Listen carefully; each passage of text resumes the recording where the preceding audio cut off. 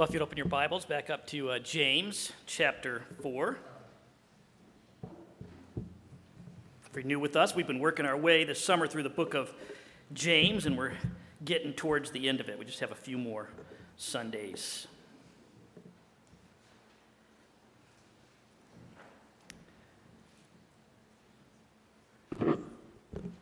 Now, conflict and quarreling and fighting are just part of life. If you've lived it all, you know that's just part of life. You think of the workplace, and you know there can be conflict. Bosses that get upset and kind of explode in anger. Workers that have some resentments of not being treated fairly. Maybe simmering, maybe gathering kind of groups, kind of factions. The workplace can be a nasty battleground of conflict. That's why we have all the, corporate mediation consultants that make big money. Of course, conflict is in the home front. Domestic conflict is rampant. We have spouses that don't get along and argue. The same issues keep coming up in different ways. And siblings behaving like they hate each other, flying off the handle with harsh words and verbal attacks. All of it fostering scars and wounds that can last a lifetime. And like the business world, the family counseling and mediation and divorce lawyers are making a fortune on it. And then there's the church. Finally, a place of peace, right? Where people just get along, selflessly love each other, put aside our differences, and just sing songs in harmony. Well, not really, right? Although sometimes it can appear that way on the surface. Like all things are just pretty good in the Christian family, especially if you're new. That's because of what I like to call the parking lot miracle. You guys know what the parking lot miracle is? It's been a rough morning. Had to get your teenagers out of bed. They weren't happy. There's a lot of yelling. You get in the car.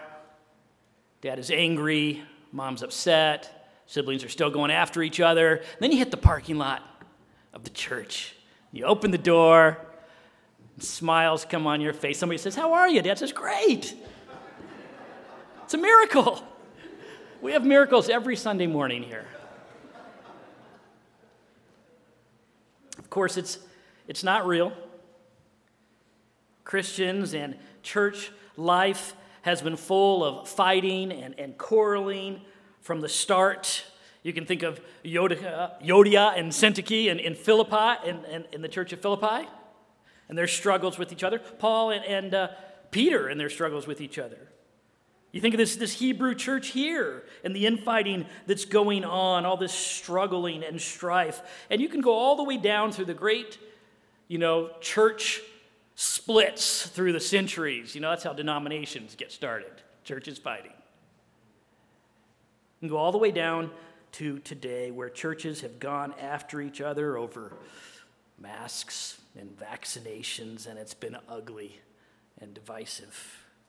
Quarreling and fighting can and often are part of church life.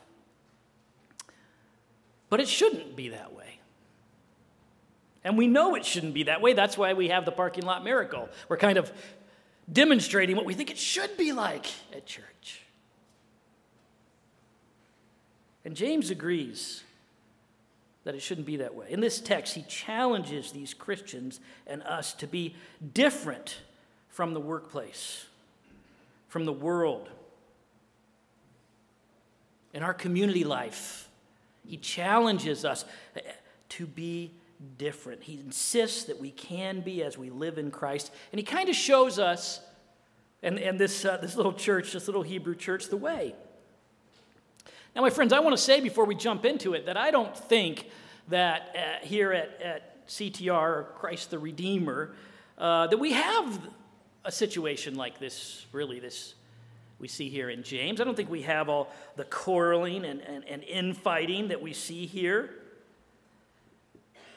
But we have our issues in this family, and we all have them in our own family lives. We're all somewhere on the kind of peace and harmony to, complete disruption scale, aren't we? We have one over here being total fighting and relational disruption, and one over here being complete peace and harmony.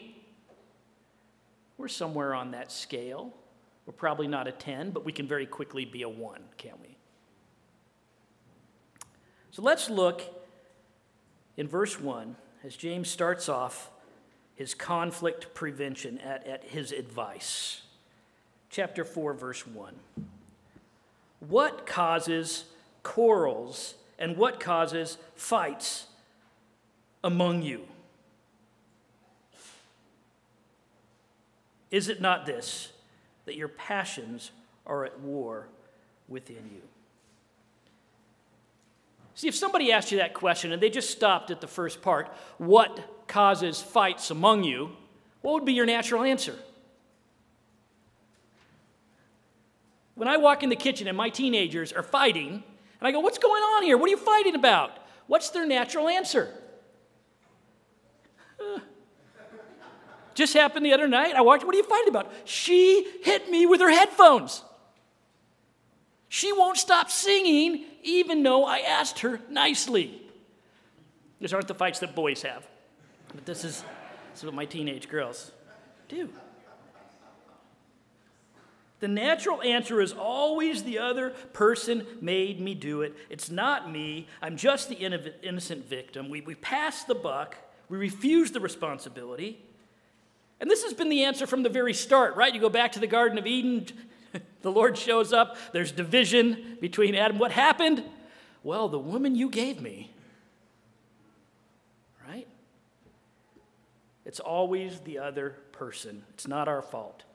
But James won't let them or us deflect this way. He gets right to the heart of it, and he says, is it not this, that your passions are at war within you? You desire and you do not have, so you murder. You covet and you cannot obtain, so you fight and quarrel. James says, the reason you're warring and fighting out here with each other is actually because of the war within. The struggle inside you. The battle of your own passions. Now, this isn't so much, when I first would read this idea, the struggle inside, I would kind of think the battle of the passions of kind of good and evil, right? The angel on one shoulder and the devil on the other, and you're having this struggle about what you're supposed to do. But that's not really what he's talking about here. He's talking about frustrated desires. There are things that I want that I can't seem to get. Maybe it's wealth. Maybe it's popularity, maybe it's friendship, maybe it's status, power, comfort, success. Not necessarily bad things, just things that I really desire, but I can't seem to get that thing, and it's elusive. So I'm frustrated, and I lash out. Maybe just indiscriminately on whoever is in the vicinity. We've all been there, right? Someone just mentions that we forgot to put our dish in the sink, and suddenly we find ourselves like hurling this, fiery ball of all our internal frustration across the room at them while they duck for their life. We've been on the receiving end of that too. Or maybe it's specifically directed at that person who seems to have that thing we want, and it came so easily to them. Why do they have this success? Why does everybody like them? So we go after them, as James says, in covetousness and murder. And you may think that James' language here is a bit over the top and a bit strong. But we all know, according to what Jesus says, that there's lots of ways to murder someone without actually laying a hand on them. The murder of the heart. I always think of the phrase, "I hate you." Because when I would say that, or one of my siblings would say that when we were little, my mom would go, "Do you know what you are saying? You are saying you wish they were dead." And we would feel terrible. And my brother and I figured out a little way around it where I would say, "I hate your guts." I didn't actually hate them, I just hate their guts because they're kind of gross, so I'm not murdering them.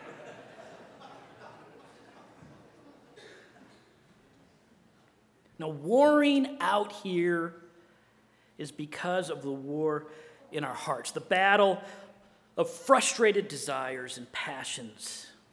It's the outworking of the wisdom from below that we saw in chapter 3, that worldly wisdom that's about selfish ambition. Look back at verse 16 in chapter 3 where he's describing it, and he says, "For where jealousy and selfish ambition exist, there will be disorder and every vile practice." We've let the worldly wisdom in, and we are warring on the inside. But of course, the question is, why? We should know better. As believers, we don't have to be like this. We shouldn't be. And this is where James, I think, kind of delves into the real issue. He digs down to what lies beneath and kind of says to these Hebrews and us, hey, take a hard look at yourselves. And the first thing that he points out is he says, I think you are forgetting some things about God. What lies behind this is actually a forgetfulness of God. That's what's really going on. It's a problem in their thinking about God. We see this as James shifts his focus to their lack of prayer. So it's kind of a sudden shift out of nowhere. At the end of verse 2, he says, you do not have because you do not ask. Here we have all these desires. They have all these desires, but they do not bring them to God.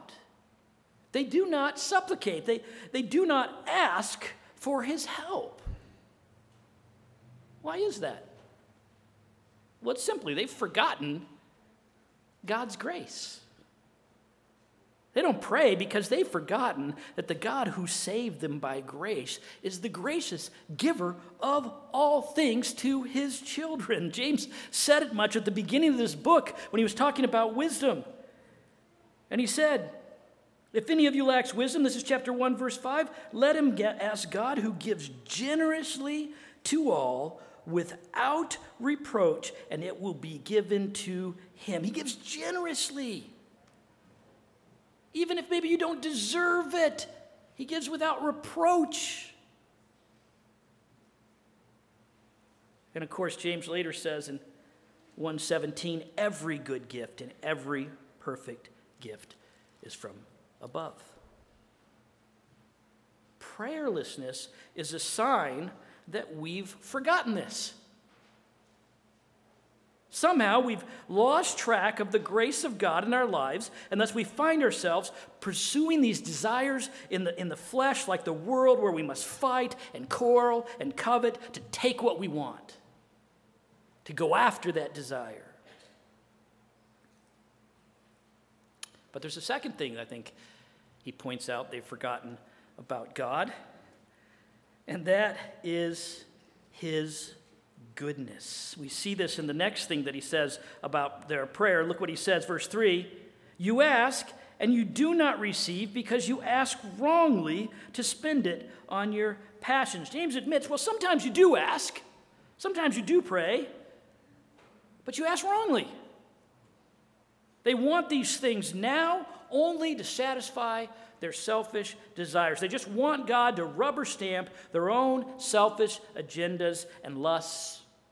They won't come to God with their desires, trusting in His goodness, saying, Lord, shape me. Show me if my desires are right or wrong. I trust you with them. Answer as you will.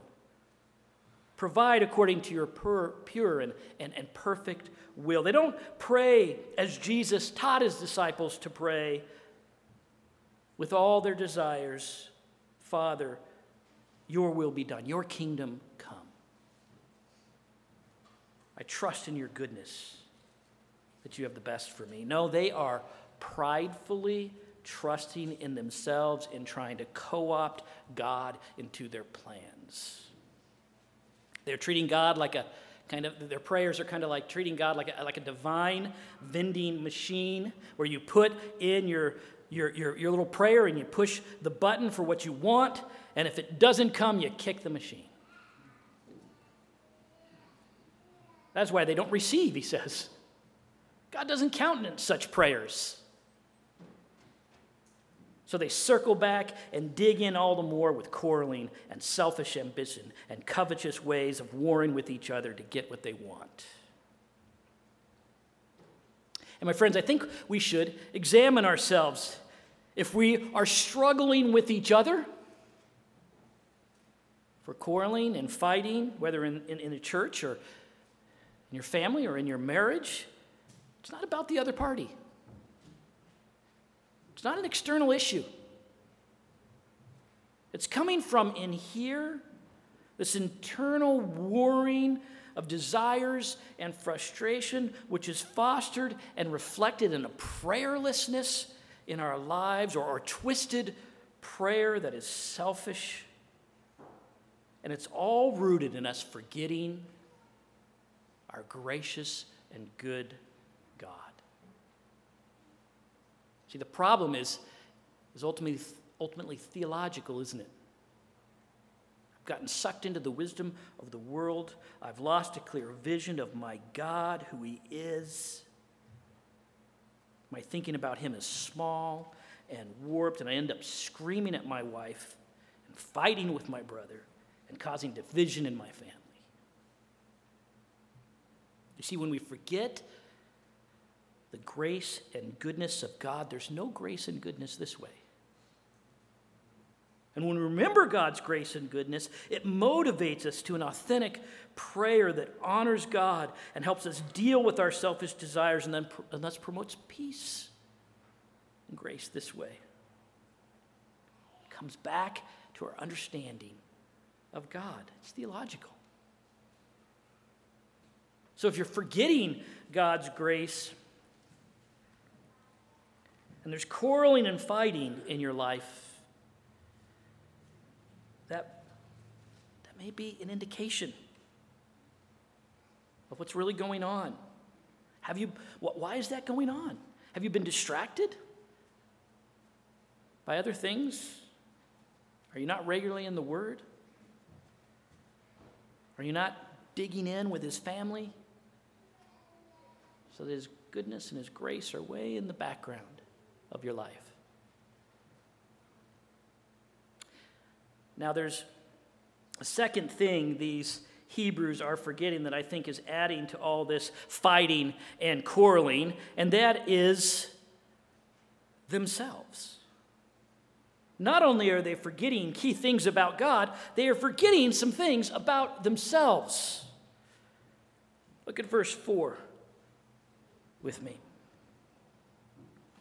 You adulterous people, do you not know that friendship with the world is enmity with God? Therefore, whoever wishes to be a friend of the world makes himself an enemy of God. Now, there are two things that are said about them here. First, they are cheaters, he says. He calls them an adulterous people. And second, he says they are enemies of God. Cheater enemies. That's a pretty strong indictment, isn't it? But it's not new. right?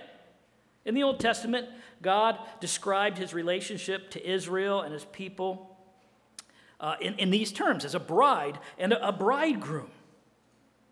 They are his loved wife, and he is the faithful husband, but his people often went after the waves of the world, following their selfish hearts, and he called them unfaithful and adulterous. And this Hebrew little church knows this analogy. They're very familiar with it. So James is saying loud and clear, as he sees all this infighting coming out of the selfish desires of their hearts, so that they're competing and quarreling like the world in selfish ambition. Don't you know what this means? It means you are two-timing God. You're taking on this other relationship with the world and its values. You're jumping into bed with all that the world is about. And God takes it personally. He is hurt. James says they're making him their enemy. They're stoking his anger. Just as a husband would be very angry to find his spouse with another person. And my friends, it's one thing to have an enemy in this world. It's another thing to have God as your enemy. That's a sobering thought. We should check ourselves. You may say, well, God's not my enemy. I mean, he's not angry with me. He saved me. I'm his child. He loves me. He died for me. I sing songs to him. I pray to him. I go to church. We're all good, me and God. Are you sure? Are you cheating on him? See, James, he calls them out. He calls it straight.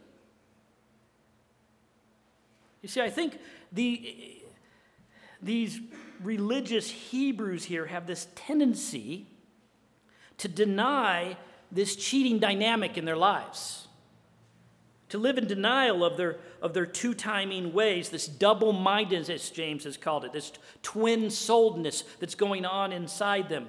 That's why he says to them, do you not know, he says, that friendship with the world is enmity with God? He's saying to them, quit pretending. Quit denying. He's calling for some self-assessment. He's calling for some honesty. And it's a call to us as well. We think we can have God and have our little mistress on the side. That mistress of wealth or status or sensual pleasure or success or comfort or unnursed hatred or jealous envy. And as long as we compartmentalize, we can pretend like everything is fine. Kind of like that businessman who has a girl in every city and comes home and puts on his ring, content to live his double life, convincing himself that he's a good husband. And James says, no, you're a cheater and an enemy of God. Now, like I said, this is sobering, and it can be a bit overwhelming as we look at our own hearts and question our motives, because no one is pure. No one is unadulterated. We have to ask, is there religiosity that we've been living in that's allowing us to ignore our wandering from God, our duplicity, our cheating ways? Am I fooling myself? Well, if you're feeling a little conviction or at least a little concern, here's the good news. There are two things that James says about God here that are game-changing for adulterous people, for cheaters. First, he says that God is jealous. Do you see that in verse 5? There's this strange phrase James quotes where he says that God yearns jealously for the Spirit that he has made to dwell in us. It's a hard phrase in the Greek. A lot of the scholars argue about it. But what we need to note is that it's not big S Holy Spirit. It's not yearning jealousy for his Holy Spirit that he put in us. It's the Spirit of, at small s, it's the Spirit of us.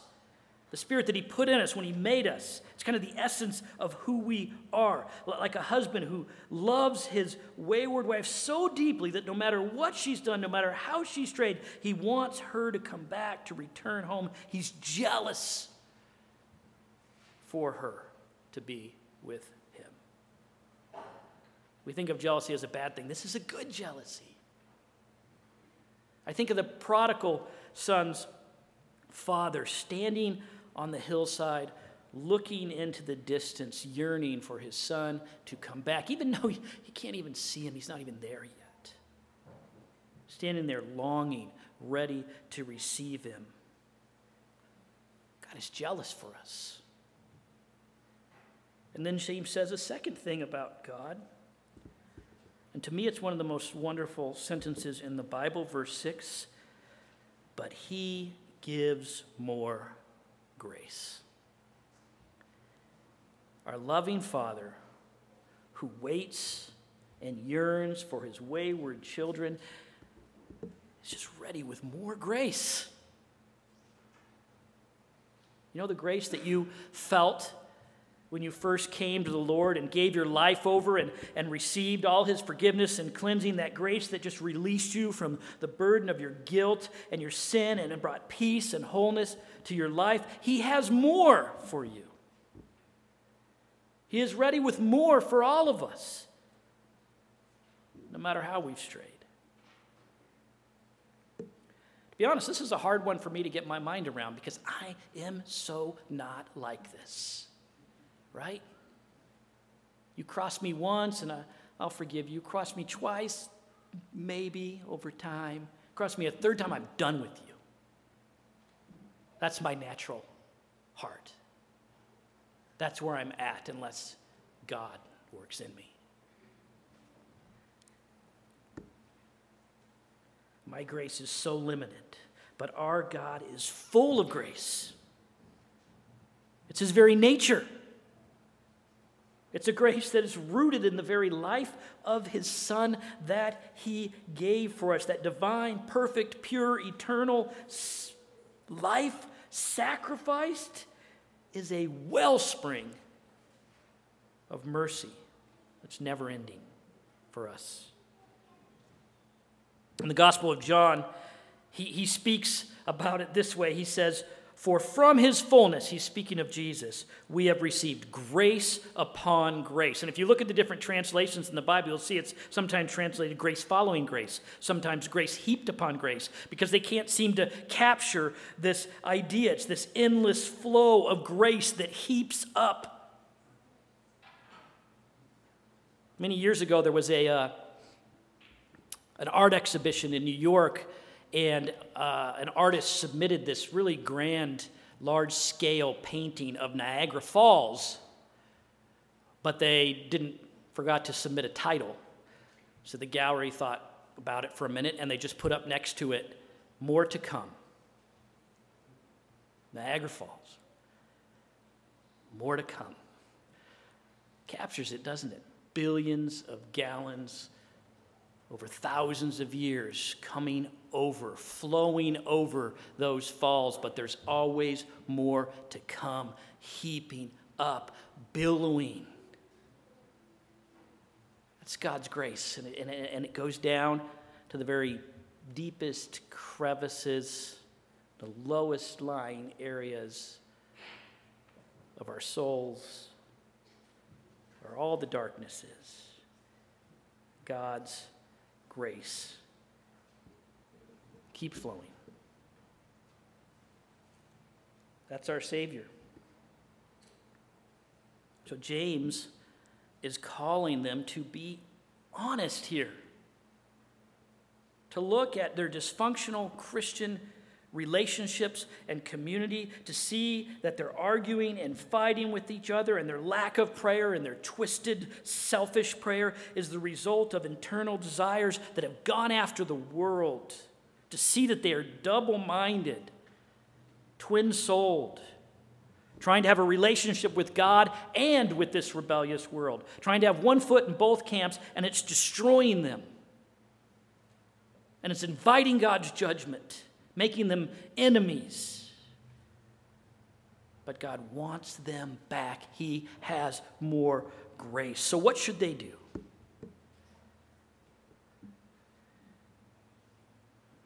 If your eyes are maybe open to yourself this morning,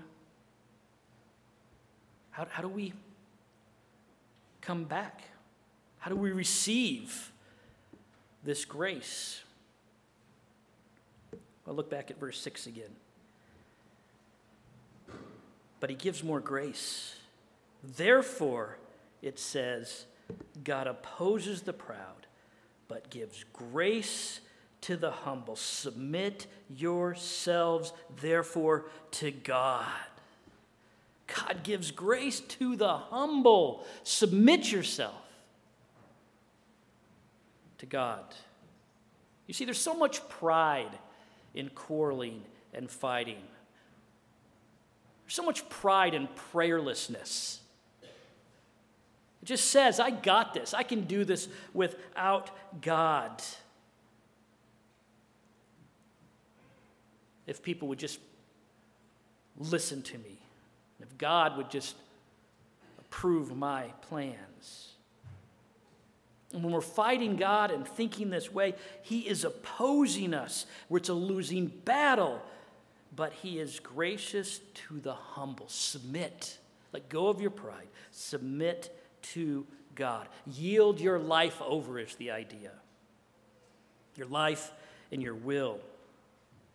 Make him the ruler. This isn't, by the way, an optional extra in the Christian life, right? It's not one thing we do, submission. It's how we come to Christ. It's how we received our salvation in the first place. It's how we are to live our lives every day, submitting our lives and our wills and our desires over to him. This is how we come to his grace. I don't know if you've noticed, but submission is not a popular concept in our culture. People don't like the word. It's like the S word. When our church first moved into this neighborhood, the pastor that was then here, Paul Reese, and I was the assistant pastor, joined this community group. It was all ministers and ministry leaders from different ministries, and they just started it, and they tasked Paul and I to write a purpose statement for the group. And I can't remember the exact purpose statement we wrote, but it had something like this in it. In all we do, we strive to clearly and winsomely bring the gospel to the West Central community in both word and deed, so as to help people bring their lives into submission to the lordship of Jesus Christ and receive his salvation. When we brought that up, a couple people kind of had furrowed brows, and one of them said, I just don't like that word submission. Another one said, it just doesn't work here. People don't really respond well to authority. And we ended up thinking about it and thought, we can't really take this out. This is what we're about. These are the words of Scripture. And we had to end up dismissing ourselves from the group. Submission. James doesn't flinch. He's calling them to submission in a culture of Roman authority. You want to talk about oppressive? James says it straight, and so must we, because this is how we come to God's grace. We submit our lives to the one who is indeed our rightful king and judge and ruler, yet is waiting and yearning for us with open arms full of grace. It's actually a good person to submit to. And then James doesn't leave that just hanging in the air. He spells out what it means. Look at verse 7. Submit yourselves, therefore, to God. Resist the devil, and he will flee from you. Draw near to God, and he will draw near to you. Big part of it is he says, hey, turn away from the devil, from his temptations, from his evil ways, which are real and powerful, but note, they're not overwhelming. You can resist. And what happens when you resist? He flees away. I think we tend to have this powerful view of the devil, that he can just put it upon us. Maybe we get that from the movies. He doesn't have rulership over you, Christians. When you resist, he flees. He runs away. He is this intimidating bully that runs away the minute you stand up and fight.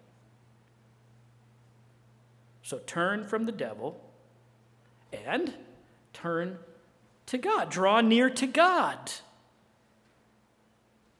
And what happens when we draw near to God? Does he flee away? Well, he draws near to us. He is there with open arms. Again, I think of the prodigal son as he returns, embraced. And then in conjunction with this, turn away from the devil, turn to God, turn from sin. Verse 8, draw near to God, and he will draw near to you. Cleanse your hands, you sinners, and purify your hearts, you double-minded. Give the actions, your hands of your life, and the attitudes of your life, your heart over to God. Give them over. I think of those warring desires inside, talked about in verse 1, just submitting them over to the Lord. Pray authentically that he would mold them to his will and change yours. And then he says one more thing about this whole humbling and submitting posture. Verse 9, be wretched and mourn and weep. Let your laughter be turned to mourning and your joy to gloom. Mourn your sin. As we submit to the Lord and turn to him, there must be mourning and grief. When the horrific reality of where we have been in our strain and what we've done is kind of admitted and faced, its full weight should hit us. There's no repentance without remorse. There's no submission without sorrow over our sin. There's no returning without weeping. I think of the prodigal son again. Do you think he came in weeping? Because we now own the relational damage and the hurt that we've caused our loving Father, and we know what it cost him. We know what it cost our Father when we look to the cross. It cost him the very life of his Son. So we weep. It is right that we weep and grieve over our sin. But note this. This isn't where God leaves us. The Christian life isn't a life of joyless, continual sorrow and regret. God doesn't hold our face to the ground. He does the opposite. Verse 10, humble yourselves before the Lord, and he will exalt you. This is why James starts this book with, count it all joy, my brothers. James Albury, in his commentary, says of this mourning and joyous posture of the Christian life. This is what he says. There should be no people more sad and yet more happy than Christians. The lower we are, the more lifted we are. It's the great paradox of the Christian life that we weep over sin while singing in astounded joy of our salvation. And what we need to see as we get to the end of this passage is that this submission and this humility this way before God brings a humility this way. Look at the last verses of our text. Look at verse 11. I'm just going to read this whole section. Do not speak evil against one another, brothers.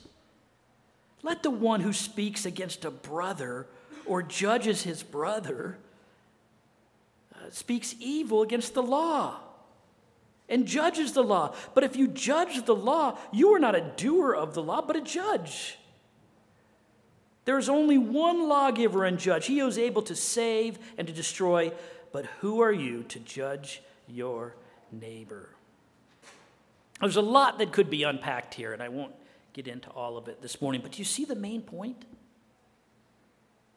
We're back where we started, aren't we? We're back to their community of relationships in the church where they've been fighting and competing and selfish ambition and coveting and arguing. And he's saying that if they're truly repentant and submitting, if it's real, it should affect things this way.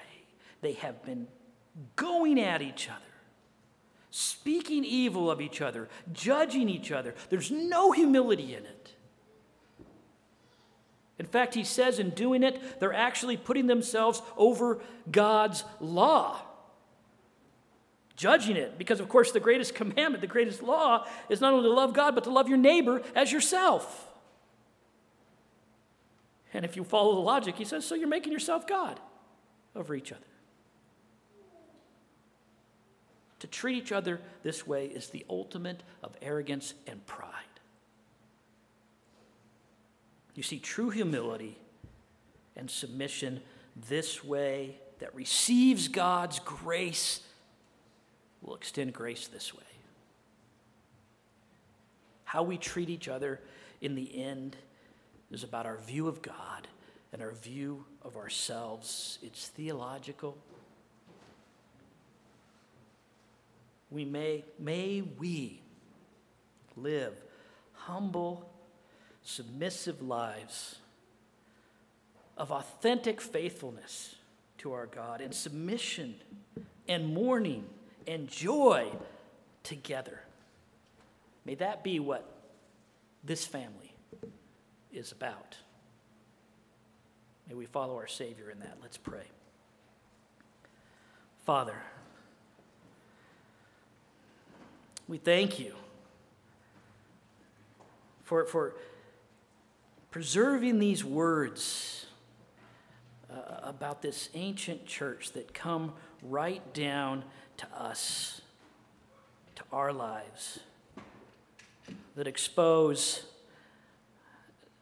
what's going on in us, what the real reason of the quarreling and fighting and the struggles we have. Lord, help us to see it in ourselves. Help us to be humble before you. We ask for your grace this morning that we may live it with each other. Amen.